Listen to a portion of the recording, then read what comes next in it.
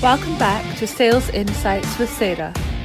This is the podcast for sales professionals and business leaders looking to implement new strategies and drive sales growth in their organisations. I'm your host, Sarah Downs, and my guests and I will be sharing with you some of our own experiences in business and sales insights to help you gain focus and take action. Hi everyone, and welcome back to the podcast. So, warning here, I am about to rant. Now, I haven't done a rant for a while on a podcast, but here goes. So I have been networking quite a lot online over the last couple of weeks, and I am getting sick of pitches from salespeople that have never met me before or jumping straight in there. Now, come on, guys. If you walked into a bar and you saw someone you liked, are you really going to jump into the "will you marry me" question? No, of course not. We're going to take time to get to know them. We're going to do our research. We're going to qualify. We're going to decide, are we the right fit for each other? Is there some chemistry there? Do we both want the same things out of this relationship? So if it's a marriage, do you both want to have children? Where do you want to live? Now, the same is true in business. Not everyone is the right fit for us. Not everyone is going to be a client. But you're certainly not going to find out by jumping down people's throats with proposals or pitches.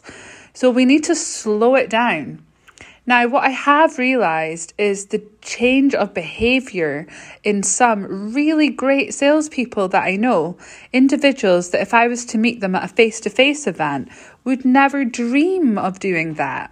They would take it slow, they would build rapport, try and get some relationship going, find common ground, whether it's about the weather, the event, the football, it doesn't matter. But focusing on finding some common ground with the individual before even talking about business, let alone pitching. But there's individuals like this that the minute they get online, the behavior flips completely. And I'm seeing some of these individuals, guys and girls, both turning into that horrible salesperson that nobody wants to speak to because they're portraying behaviors that we all run away from.